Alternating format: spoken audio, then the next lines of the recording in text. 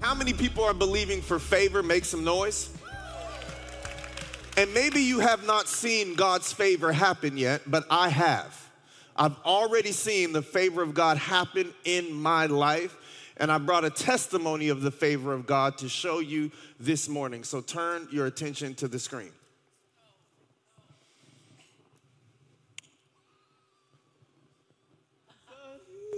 You just hit a hole in two. I was 130 yards out, buddy, and it went in. It looks like it was going to make it. It looked like it was going to pause. Yep. But then the wind blew it to the left. Dallas. And put it right in the hole. Daddy's never gotten an eagle before. Come on, let's go. I got an eagle. Somebody praise Yes, God. go. Go get it.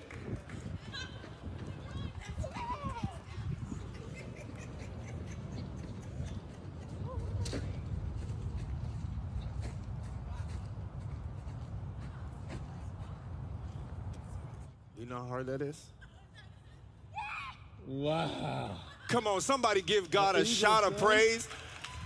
Now, if you don't know what that means, in golf, you have, on a par 4, you have 4 opportunities to get the ball to go into the cup.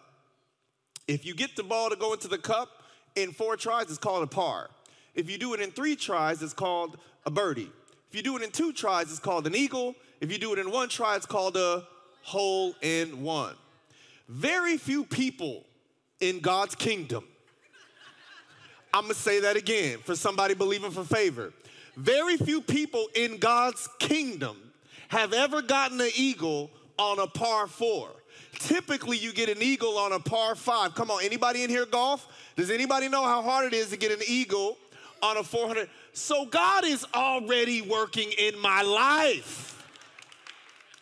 Let that give you some faith today that God can do the impossible. Honestly, that had nothing to do with my message. I just wanted to show y'all that your boy hit a 140-yard shot and it went in. Praise God. I need y'all to cheer a little louder. Somebody in the back, what does this have to do with the kingdom of God? Everything. I want to preach a message today called Covenant Over Calling. Covenant over calling. If you have your Bibles, turn to Jeremiah 31, verses 31 through 34. The more that I talk about being made for this and really believing that we are going to experience unprecedented favor, which means God's undeserved kindness. Undeserved kindness. The more that I lean into this vision, the more that I realize that our temptation in this season, number one, is going to be that we deserve whatever God's going to do. Favor is undeserved. You cannot work for what I'm talking about. You have to work through what I'm talking about. You cannot work for what I'm talking about. So the number one temptation is we're going to think that we deserve what God is going to do. What God wants to do doesn't line up with your work ethic. It doesn't line up with your faith. It has to transcend even what you believe or what you are willing to do to be real favor. Favor is God's undeserved kindness and mercy to us. The second temptation is that we're going to believe God for only practical things that this lifetime has to offer. And we're going to bypass what is the greatest act of favor of all time, and that is the new covenant. Someone say new covenant. Other words, the New Testament. So if you don't understand covenant, you will miss your calling. Does that make sense? Covenant is an agreement, a divine agreement that God has made with his people. And if you read the Old Testament, the whole Old Testament is the Old Covenant. The New Testament is the New Covenant. It is something that is new. And many of us still live in the Old Covenant. And we cannot walk in a new covenant calling with an Old Covenant mentality. So I wanted to explain to you that throughout the church, growing up, I was exposed to the Old Covenant. Do this and God will bless you. If you don't do this, God will not bless you. Our nation has to be living for God in order to be blessed. If we break God's laws, we cannot be blessed.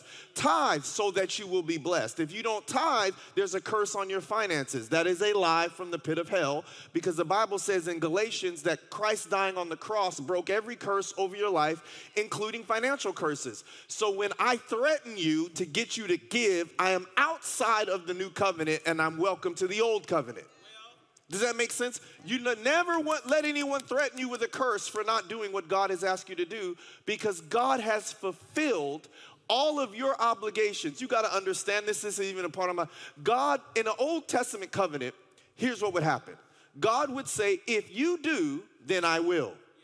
If you obey, then I will bless you. And how many people know that that didn't go very well? That people broke their end of the bargain. So often what would happen is in the Old Testament, and you got to understand, you got to break this down, is they would make a covenant with someone. And then it would be blood covenants. So somebody would kill an animal, and they would cut the animal in half, and both people would walk through the sacrificed animal, symbolizing that if you don't do what you're supposed to do, somebody's gonna die. Can you imagine that? Can you imagine your homie saying to you, hey, can I borrow $300 until I get paid? How many people have been duped into doing that, and then they disappear on you? Make some noise. So imagine you saying, okay, I got you. I'll give you the $300, but are you gonna pay me back on your payday? They say yes. And you take an animal and you cut it in half, and both of y'all traipse through the blood, symbolizing if you don't give me my money, what happened to this animal is going to happen to you. You'd get your money back real quick. If you understand how our faith began with a man by the name of Abraham. Say Abraham. And the Bible says God made a promise to Abraham that if Abraham would obey him, that God would bless not just him, but his entire family for generations and generations. Matter of fact, the Bible says that Abraham was told that through him, all nations would be blessed. Can you imagine getting a promise like that? That 5,000 years from now, because of your obedience, people 5,000 years from now will be blessed. So Abraham did what anybody would do during that time where there was the old covenant, is he took an animal and he cut it in half, because he was going to walk through the animal and God himself was going to walk through the animal. But the Bible says that God put Abraham in a deep sleep right at the moment where the animal was cut in half. And it says that God sent a flaming torch representing the power of God to pass through the pieces while Abraham was asleep, which means that God was giving humanity a prophecy. Yes, if you obey me, then I will. But I'm sending Jesus to fulfill your half of the covenant, so that all you would need to do is believe that I sent Jesus, and that is all I need from you. I will take it from here. Somebody shout to God for favor. So when he put Abraham to sleep, he was prophesying that yes, there's two sides of the covenant. The old covenant is God has a side and you have a side. If you break your side, God leaves. You're not in his presence anymore. You're not blessed. You cannot follow him. The new covenant is Jesus obeyed God on your behalf so that your new covenant looks different than the old covenant. This is the biggest act of favor. So in Jeremiah 31, verses 31 through 34, we're going to read about God promising the new covenant, because you cannot live in your calling if you misunderstand the covenant. Because I'm hearing a lot of stories of what people are believing for, but this is the number one thing you need to understand is the power of the new covenant. All right, Jeremiah 31, verses 31 through 34, and God says this: the days are coming, declares the Lord, when I will make a new covenant with the people of Israel, God's people, that we're all included in that, and with the people of Judah. It will not be like the covenant I made with their ancestors when I took them by the hand to lead them out of Egypt, because they broke my covenant, though I was a husband to them. Isn't that an interesting language? Do you know the church is called the bride of Christ? Like, it's literally saying what I had with them was like a marriage. This was not just like an arrangement. This was a holy covenant. And then he goes on to say, this is the covenant I will make with the people of Israel after that time. And what's after that time? After sending Jesus. And listen to this covenant. I will put my law in their minds and write it on their hearts. I will be their God and they will be my people. No longer will they teach their neighbor or say to one another, know the Lord, because they will all know me, from the least to the greatest. For I will forgive their wickedness and remember their sins no more. Do y'all know how powerful this is? I want to break down these 4 aspects of this covenant, because I feel like if we're not careful, we can sit in church and we can be inspired, but we're not informed. And I'm challenging myself, especially in this next season, to be a real Bible teacher. And that we don't have Bible illiteracy, because Bible illiteracy leads to dream deficiency. My shoe came untied. That was so fire. My shoe was tied 2 seconds ago, and the devil untied my shoe trying to get me to trip up, but it ain't gonna happen. I said Bible illiteracy leads to dream deficiency. Do you know how many people, I'm learning this, when people are struggling, I ask them, have you been in your word? I'm not talking about have you read 4 chapters before you went to bed. I'm not talking about the length of time. I'm talking about if you read one scripture and believed it and let that scripture get deep down in your spirit, it would transform your thinking and your heart.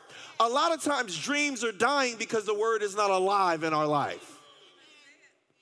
And what is the word of God? He said this, I will put my law not on the ballot, but in the heart. So where the church is messing up is they want the law on the ballot, not in the heart. There's no greater, you can't vote. God needs to put it in a place where it can be effective. And it wasn't even effective on the piece of stone that God wrote with his own finger. How is it going to be effective with the pen of a politician and it wasn't effective with the finger of God? He wrote the law with his finger. He wrote the law with his finger on stone, and it didn't work. It didn't work. Matter of fact, Moses came down the mountain with the law and saw the people worshiping an idol, and he broke the 10 commandments in half. When we see people worshiping God, other gods, we break the rules in half, and we go back and meet with God again. That's what happened when he saw them. He broke the 10 commandments in half, and he went again and met with God. Until the church is willing to break the rules in half and go meet with God again, we need another plan. This didn't work. This is what Moses did. But does that make the law not holy? No. So you have grace churches and you have law churches. Grace churches think they can do whatever they want and not follow God's word, and law churches don't believe in grace. When Jesus came full of grace and truth. And it's not an argument over the law. You got to be careful. We need laws. This nation needs godly laws. But where they're most effective is the difference between the old covenant and the new covenant. It's not whether the old covenant has laws and the new covenant has laws. The difference between the old covenant and the new covenant is where the law is. So when you determine on whether or not a law is godly, the law is godly whether it's on a ballot or whether it's in your heart. But if you don't care where it is, welcome to religion. As long as it's there. I don't care if it's in your heart. I'll take it on a ballot. That's religion. When God is like, no. I want the law to be effective. So the first thing that changed, and we got to be careful we don't do this. We live in a culture where we're devaluing the law and calling it freedom. Does that make sense? We need to know what God's word says about sexuality. You know why? Because here's here's how you know if something's right or wrong. If everybody does it. You don't need a preacher to tell you what's right and wrong. If everybody did it, what would happen? If everybody did sexuality God's way, where a man married a woman and he was only with that woman, rape would be gone, prostitution would be gone, divorce would be gone. Half of the reason y'all are in here needing a word would be gone. And the reason why there's such a fight for equality is because women are fighting for the right to step up and do things that men should be doing. Can I just, give me one woman that you can tell me that did something to ruin the world. Give me one. You can't give me a female Hitler. You can't give me a female Mussolini. You can't give me a female Fidel Castro. You can't give me one.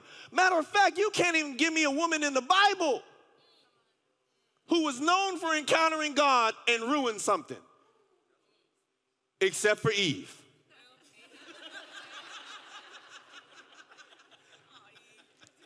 And Eve came from Adam. Eden was a woman who came from Adam's rib. So God has designed women through spiritual DNA to be the byproduct of men.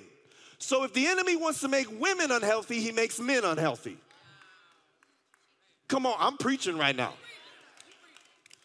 And so what I'm saying is the location now cannot be in a man, because that's where God put the law in the beginning. He put it in Adam.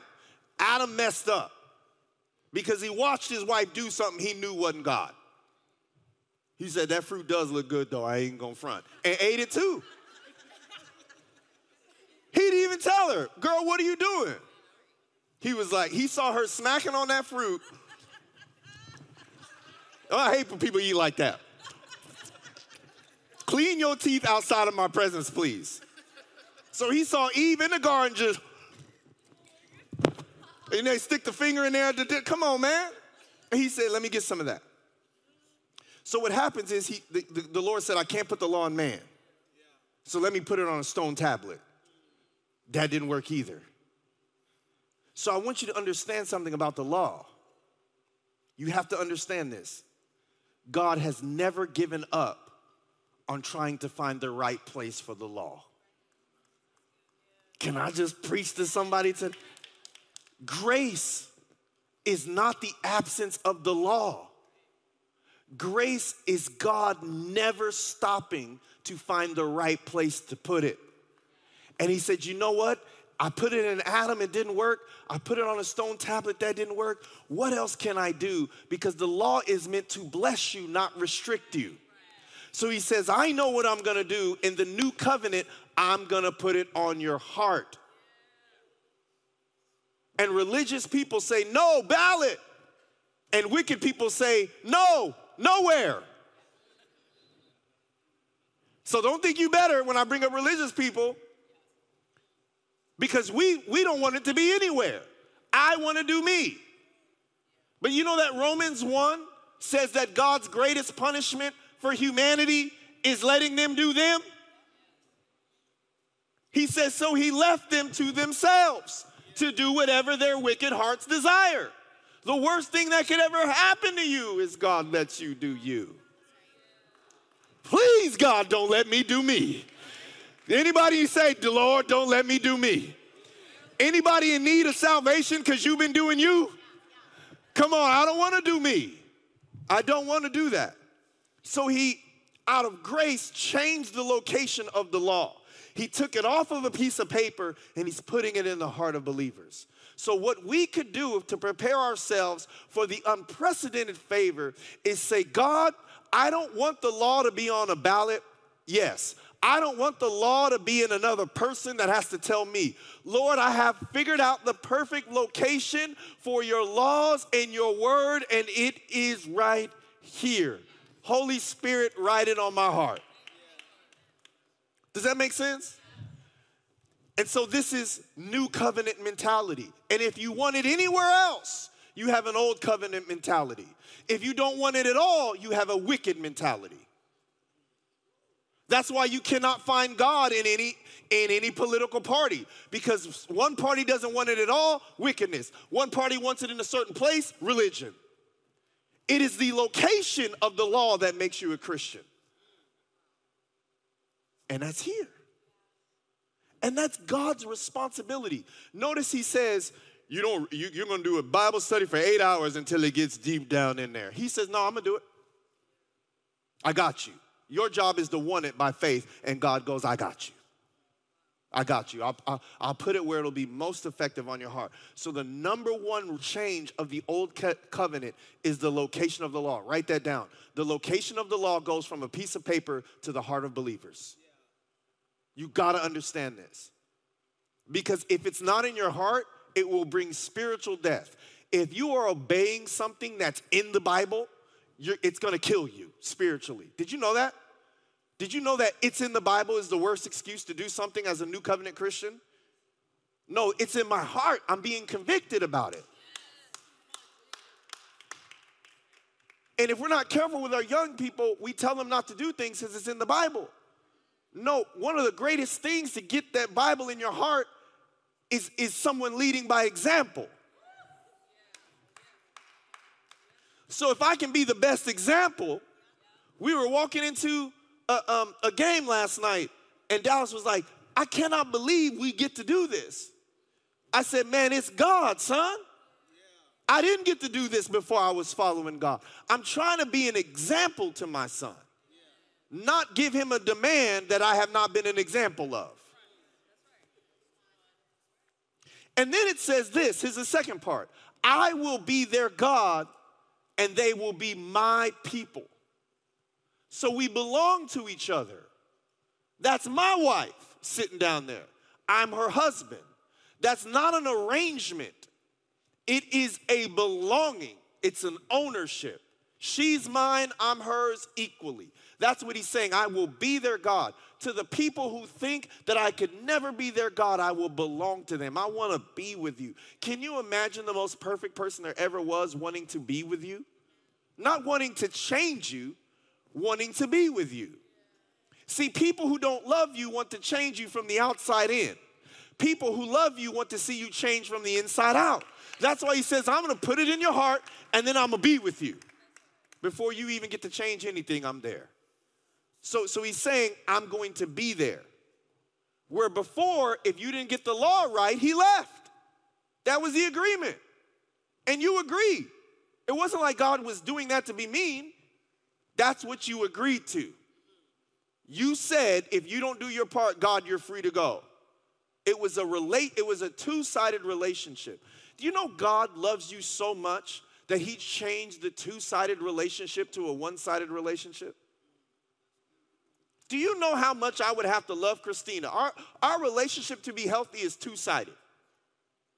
But what if Christina just over years and years and years stopped doing that? What if I just for years and years and years stopped fulfilling my part of the agreement to be your husband? And she said, I need to change it because the old covenant, we promised to keep each other. So let me create a new covenant where I just promise to keep you. You know how much you got to love somebody or be codependent?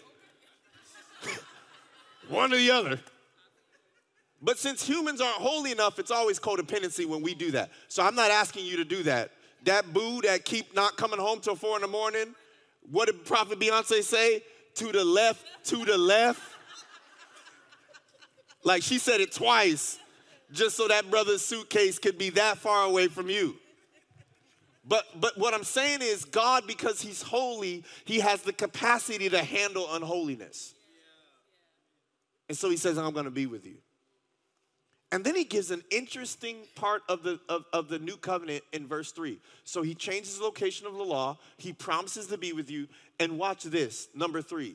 This is the part where we don't get. And most pastors don't want you to get. I'm not even sure if I want you to get it. Because I lose my job if part 3 happens. No longer will they teach their neighbor or say to one another, know the Lord, because they will all know me. As the new covenant progresses, you lose the need to have a priest or a pastor tell you anything about God. Did you know that? So the idea of the church is that we empty the church into the streets. And then we gather periodically because we've been busy changing the world prophetically. That's how it meant. That's why there were 7 commanded celebrations in the Bible where everybody had to be there. So you don't need to be there every Sunday, but there are 7 Sundays you probably should clear your schedule.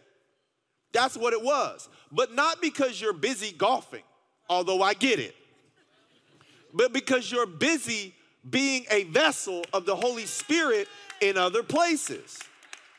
Does that make sense? I met someone last night who a couple days ago, I don't even remember who it was. I don't even know if it was but they literally could not play sports because sports were on Sundays.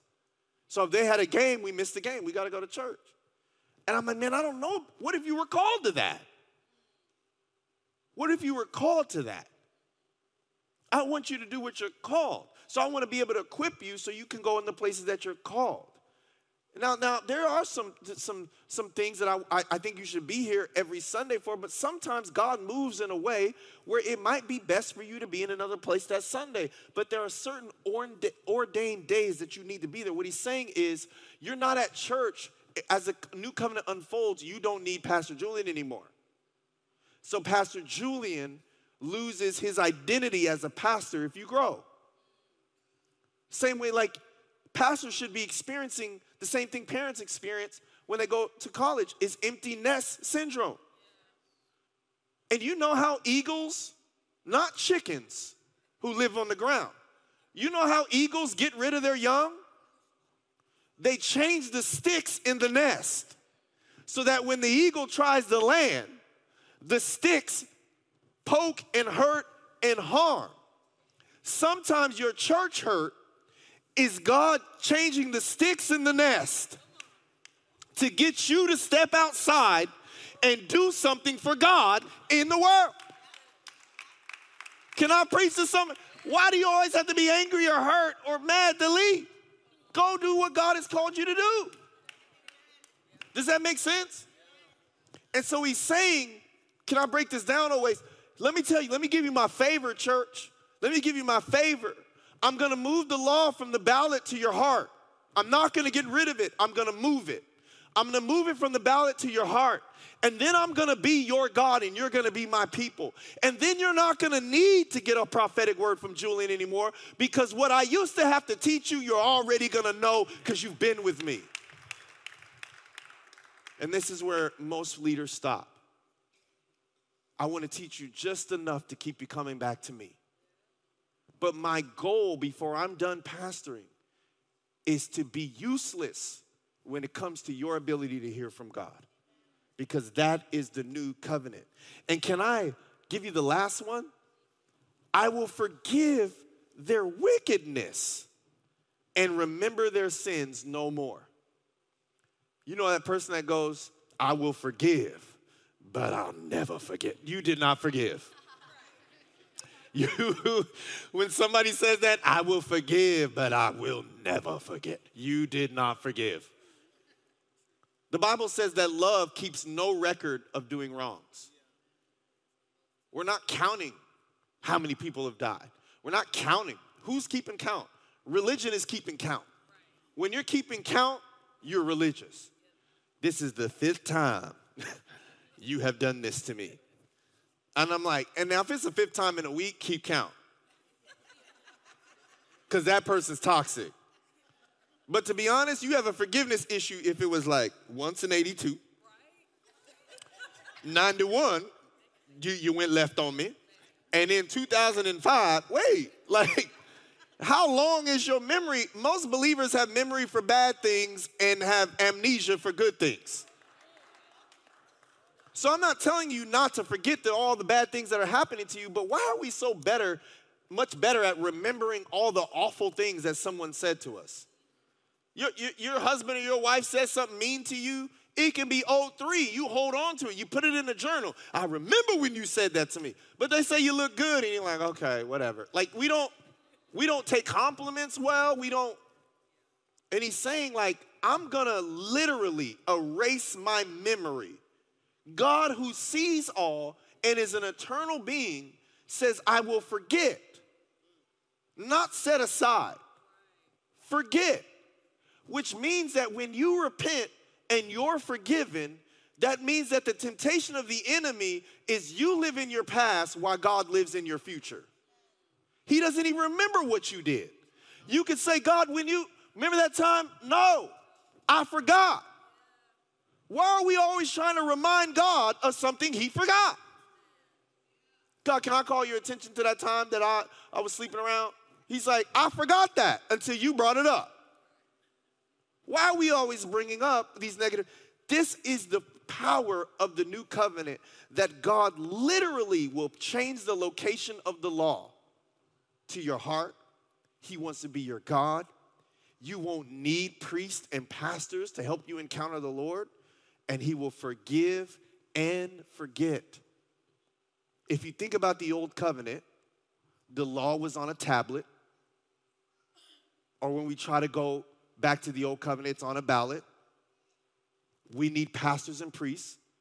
In certain denominations, you're not even allowed to read the Bible. Only the priest can read you the scriptures. So that's changed. We're not, God is this entity that does not belong to us. He just way up.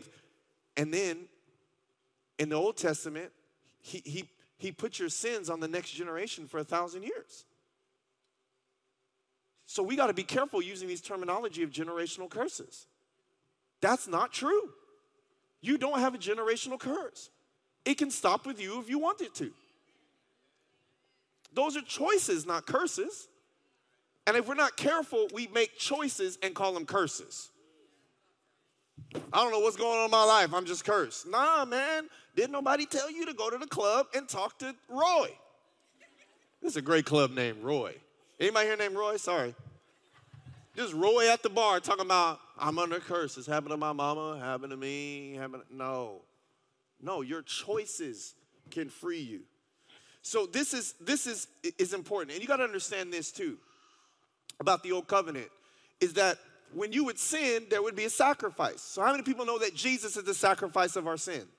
How many people know that? Clap your hands if you know it.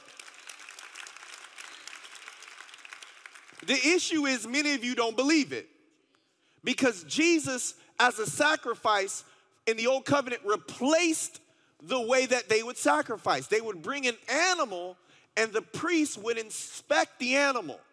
And as long as the animal was perfect, then the person was forgiven of their sin.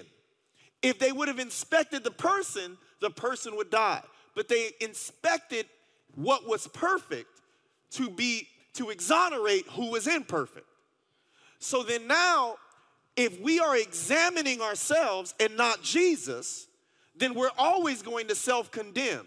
We spend more time examining ourselves and people than Jesus, which is why we are self-condemning and condemn them. But if you would look at a person who is not perfect and examine the perfect sacrifice of Jesus, if you examine Jesus long enough, you would eventually let them go and free them of everything they owe you and everything they did wrong, because you are examining their sacrifice. So you know the Bible says we're all priests, which means we all have a responsibility to examine the sacrifice, not people. This is life-changing. It's the greatest favor we could ever experience. I want to take you real quick to Jeremiah 2, verse 5, where Jesus says this, where he's brokenhearted about of how people responded to him. He says, what wrong did your fathers find in me that they went far from me and went after worthlessness and became worthless? It says they went after worthlessness and became worthless. You know, we tell people to know their worth. If you pursue things that are unworthy, you eventually become worthless. So the pursuit of an unworthy person to be with will eventually make you feel worthless. The pursuit of unworthy things. So that's why when we say God is worthy of worship, we're saying if we pursue what is worthy, we become worthy. But if we pursue what is worthless, we become worthless. Self-worth is a byproduct of your pursuits.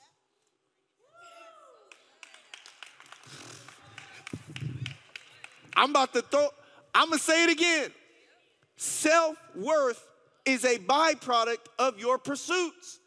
If you pursue worthy things, you increase your self-worth. Nobody that is pursuing another hit of a pipe feels worthy. But if you pursue God and you pursue kingdom, you will eventually find yourself in the greatest state of worth. The Bible says, seek first the kingdom, and everything you worry about will be added to you. So seek the kingdom.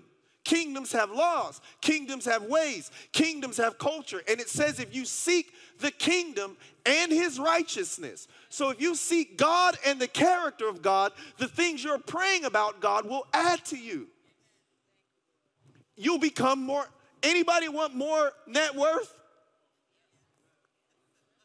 You know what kingdom net worth is? The gap between what you have and your relationship with the Lord. So if you had a lot of money and nothing of God, you're in the negative.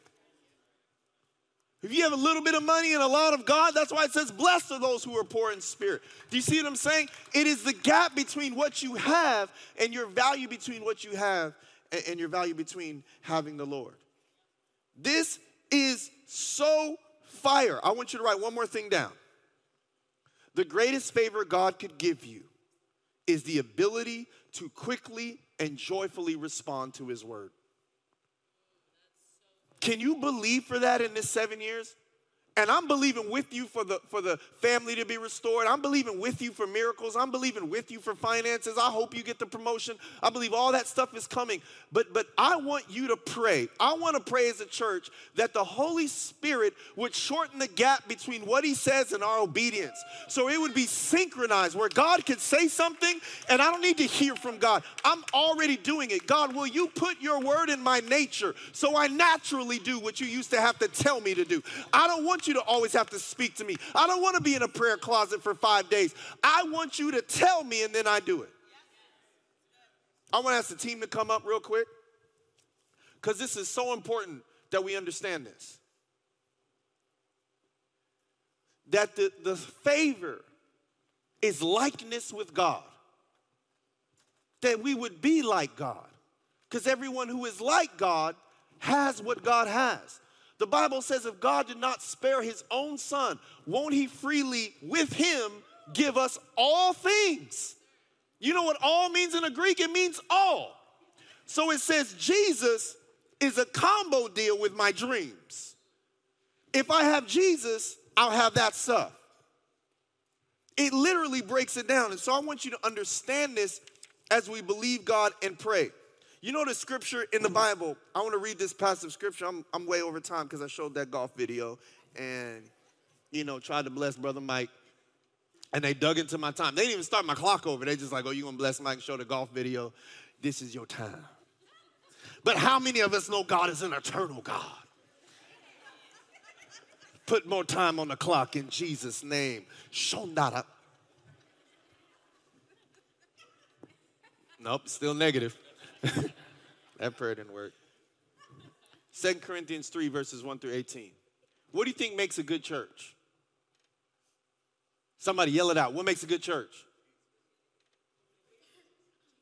Well, some of us might say great worship, great preaching, community, love. That's not what makes a great church. 2 Corinthians 3 gives us a clue what makes a great church. Are we beginning to praise ourselves again? Are we like others who need to bring you letters of recommendation or who ask you to write such letters on their behalf? Surely not. The only letter, the only resume we need is y'all. Your life is a letter of recommendation. He literally says, if I want to show the church's resume, it's you. It's you. David and Kimmy are on my resume. If I put a resume as a pastor, it's not the places I preach. It's not the conferences I attended. It's you. It's JC. It's Megan. It's Lane and Ivy. It's y'all. It ain't got nothing to do with me. It doesn't matter what I've done or what my education is.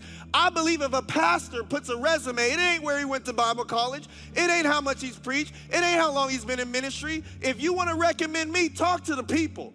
Is God transformed people in this place? Are lives restored? Do people have faith? That's the resume of the church, are the transformed lives of people. He says your lives are a letter written in our hearts, and everyone can read it and recognize our good work among you. The responsibility of the church is everyone can read the prophetic letter that is your transformed life. So when you come to church and you are transformed by God, when you go out into the audition, you become a letter from God to the person you're auditioning in front of. And they say, God's trying to tell me something through the way you live your life.